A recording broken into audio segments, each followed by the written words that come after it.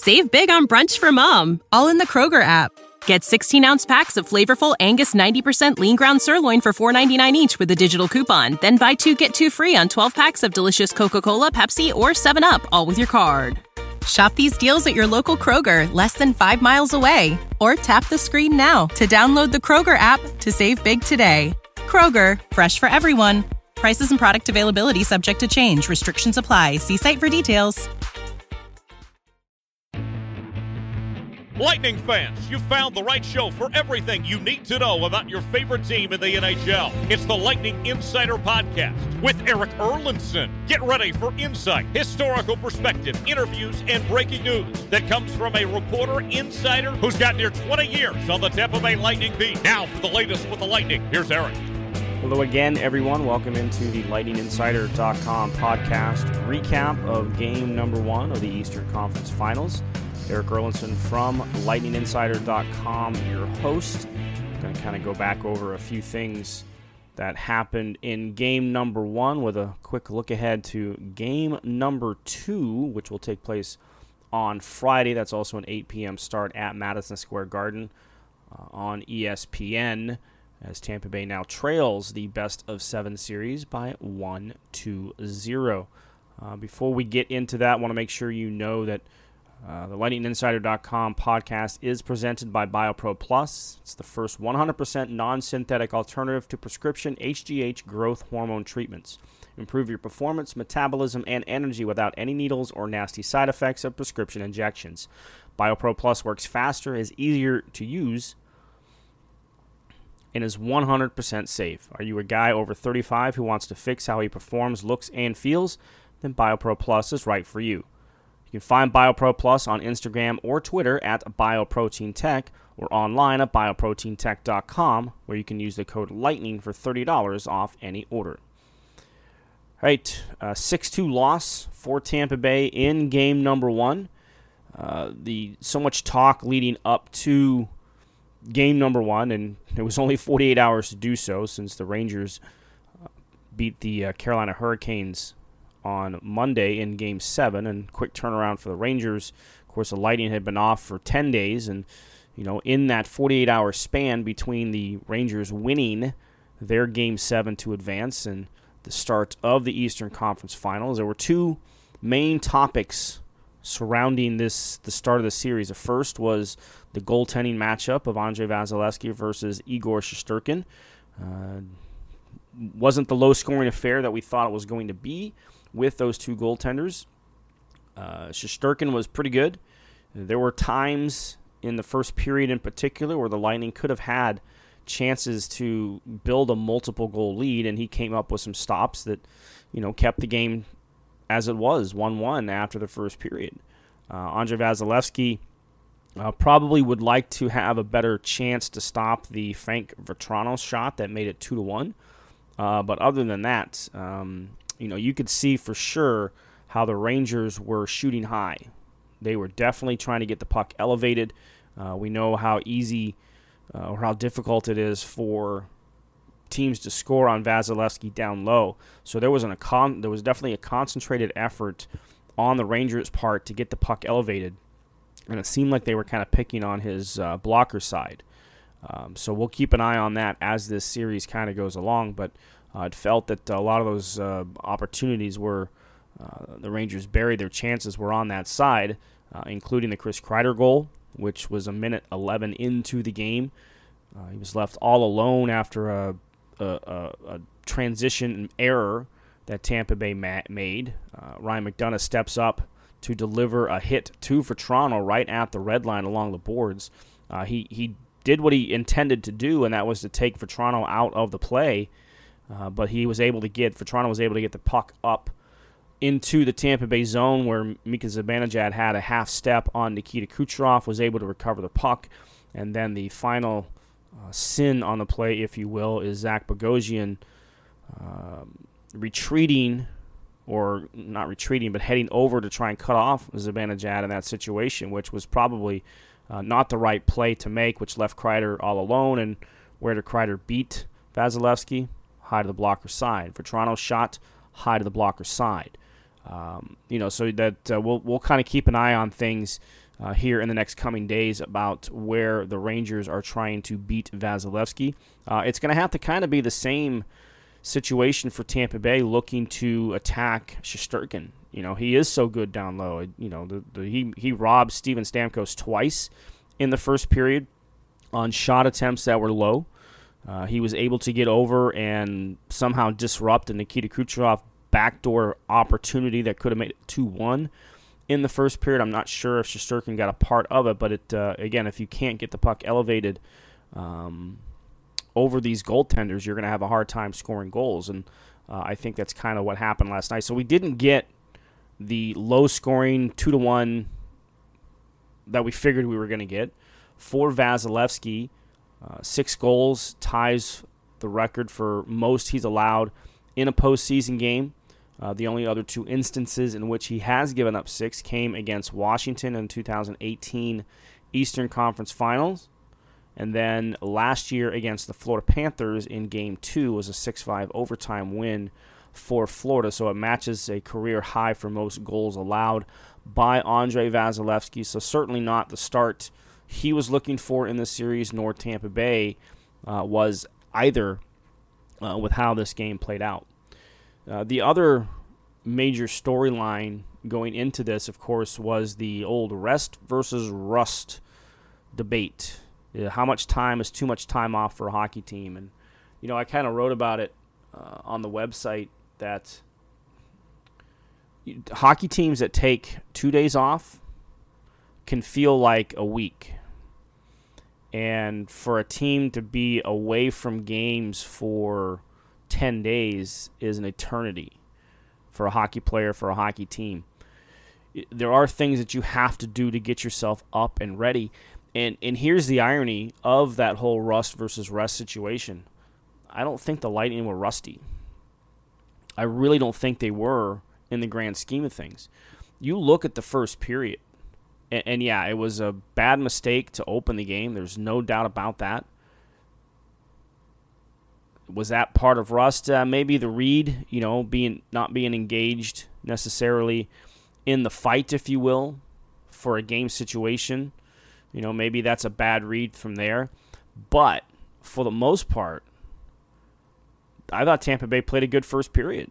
I really do. The numbers certainly reflect that. The shots on goal were 11-6 for Tampa Bay in the first period. 5-on-5. All these numbers I give you are 5-on-5, even strength. The scoring chances, 14-7 in favor of Tampa Bay. High danger chances were a little bit closer at 5-4 in the Lightning's favor. But it was the expected goals rate. And I don't know how much you pay attention to these type of numbers for teams, but the Lightning's expected goals in the first period was 1.13. They owned 73% of the expected goal rate in the first period, and they didn't get the reward. Right? They didn't get rewarded for that effort, and they end up 1-1. And I even asked John Cooper after the game last night if he felt good about where the team was sitting after the first period, and he said, yeah, I don't know what they were thinking over in the New York locker room, but we were feeling pretty good about our game in the first period. And even to start the second, it was okay. Frank Vatrano and Andre Palat swapped goals 42 seconds apart, made it a 2-2 game, and you felt like, okay, they're engaged, they're in this battle, they're in this fight. And here's the irony of the rust versus rest. I thought in the second period the Lightning looked tired. As that period went on, they looked tired. Some of that is because they got hemmed in on a couple of shifts. That can take it out of you. But they let the Rangers were able to take advantage of that lull and keep the puck in the zone, wear Tampa Bay down. And the numbers, again, reflect this because in the first and the third period, and some of this sometimes is score effects, but in the first and third period combined, the Rangers' expected goal rate was .73, and the second period is 1.71. So that shows you how much they had the puck, how many opportunities that they created. They had 15 scoring chances alone in the second period, 12 for the rest of the game. So they were able to surge as the Lightning sort of sagged. And that's how the game changed. And even John Cooper, after the game, admitted that he felt that they looked a little tired. And that's where the irony of the rest comes in, because you would think that they'd be well rested for this, right? But it's almost the opposite, because, yeah, they got a chance to rest their bumps and bruises and whatever nagging injuries certain guys are dealing with. And we know everybody is dealing with something at this point of the year. But being away from the game, being out of the game for so long, I thought they came out strong in the first period, and then it just kind of got away from them because I think their lungs weren't ready. As crazy as that might sound to say, I don't think their lungs were able to keep up with their legs. And I think that's what happened in the second period as they hit that lull and sagged. And at the same time, the Rangers took advantage of that. And this is the whole debate. Okay, rust versus rest for one team, whereas you've got a Rangers team, you'd think they would be the one to be a little tired because they had to come back from down 3-1 against Pittsburgh in the opening round and win that in 7 games.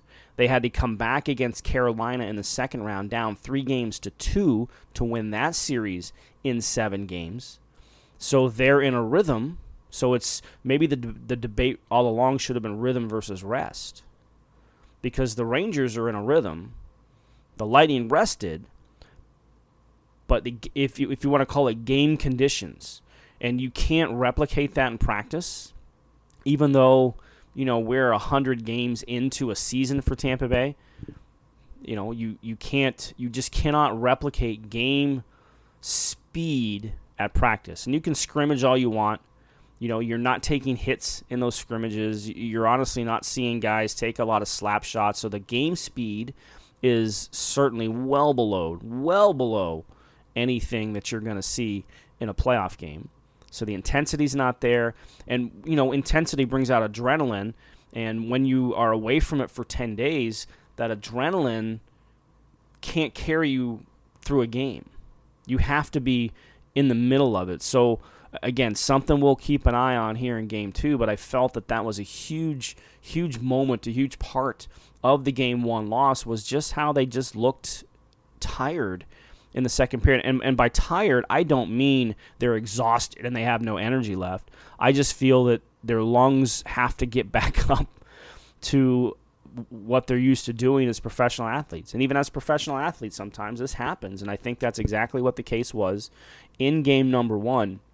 As Tampa Bay just didn't seem to have it in the second period. Because the third period, again, they were fine. And, remember, you got to take into account, the Rangers score 30 seconds into the third period that made it a 5-2 game. But the numbers, again, sort of favored Tampa Bay in the third period at even strength. The shot attempts were 15-6. The shots on goal were 10-4. The scoring chances were 7-5 for Tampa Bay. High danger chances 4-1. And again, it's a period where the Lightning dominated the expected goals. They actually had a better expected goals rate in the third period at 76% compared to the first period where it was 73%. So the opportunities were there.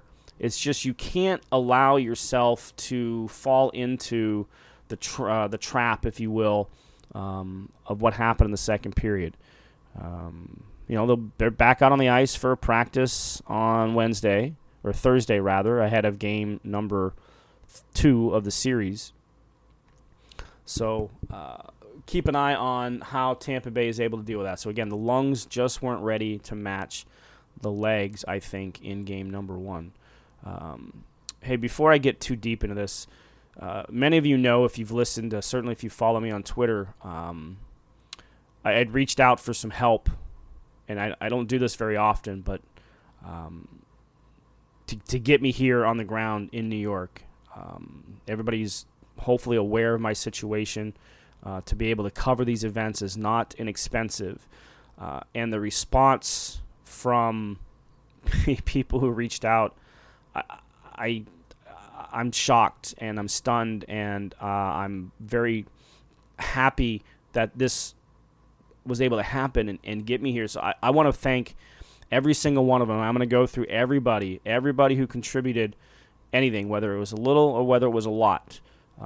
Starting with Stephanie, Christy, Michael, Ryan, Luke, Colin, Debbie, Shelby, Jack, Joyce, Mary, Jordan, Louise, Greg, Zachary, Dylan, Mark, Zach, Jared, Sean, Tyler, Chris, Iman, Lewis, Avery, Sarah, David, Jody, Evan, Michael, Samantha, Keely, Amanda, and then a special shout out to Les and to Bob. And I told Bob I would pump out his business here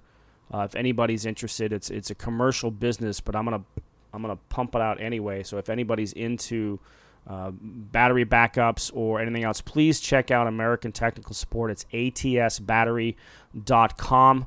Again, American Technical Support for power solutions, sales and installations, load testing, training, battery replacement, anything you need for power reserve and power backup.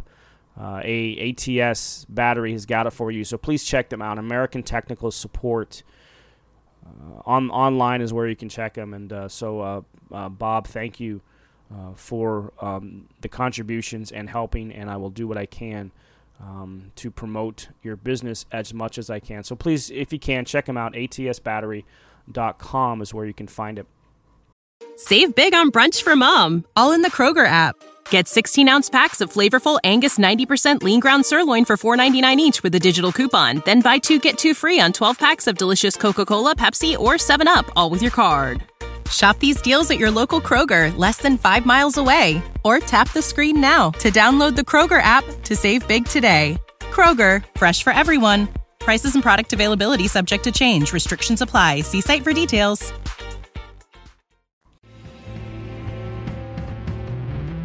Don't be left out. Make sure you subscribe to the Lightning Insider on Apple Podcasts, Spotify, and anywhere else where podcasts are found. Now, here again is Eric.